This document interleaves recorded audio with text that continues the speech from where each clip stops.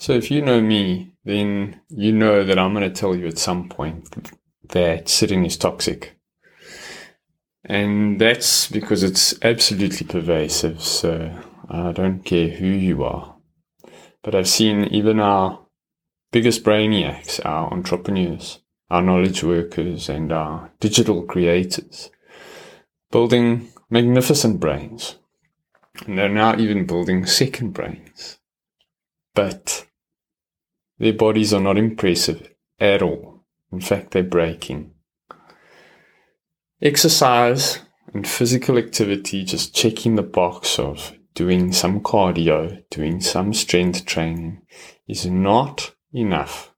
It's not intelligent enough to deal with this specific massive problem that most of us are facing. And even if you don't sit a lot now, you sat for the majority of your day throughout most of your developmental years. What age did you start school? So this is highly relevant. How do we unravel those undesirable developmental disturbances that sitting has caused? Never mind what it's doing now. So we've digitized the solution, and the protocol is as follows. When I say we, that's our business, Unsit Your Back. And we've digitized the solution, and the protocol within our solution has 5 pillars. 1, optimal healing and recovery.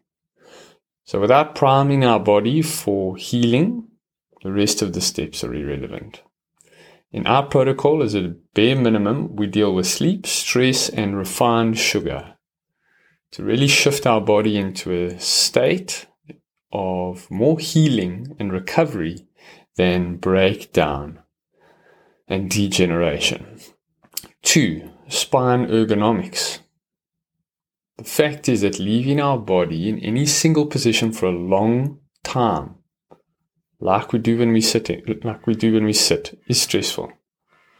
So we need to use postures and positions that are the least stressful when we're going to leave our body in positions for a long time.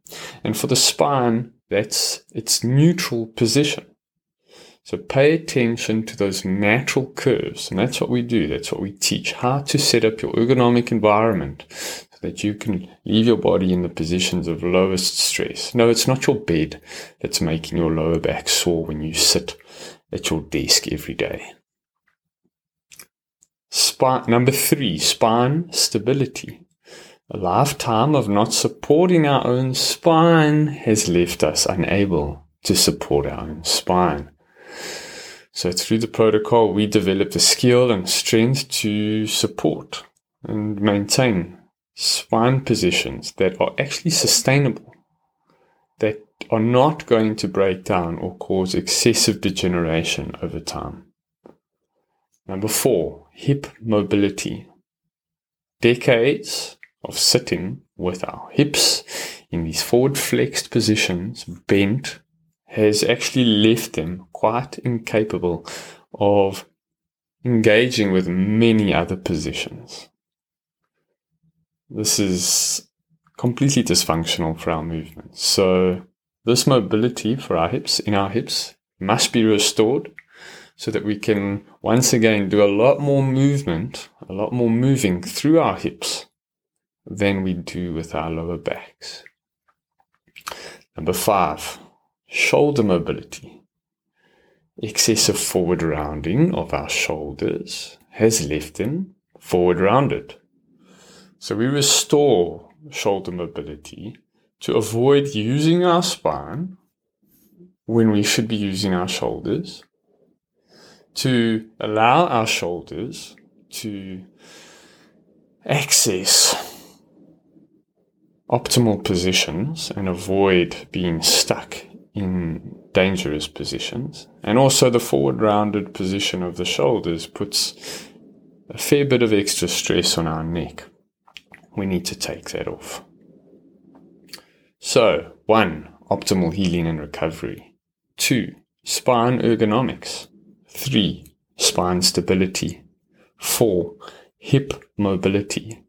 5, shoulder mobility. These are the 5 pillars of our unsityourback.com protocol.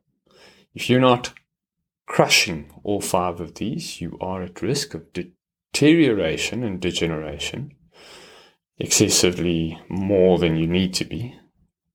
Go to unsityourback.com. Got a bunch of free resources, some paid for courses, but just get started. Thanks for listening.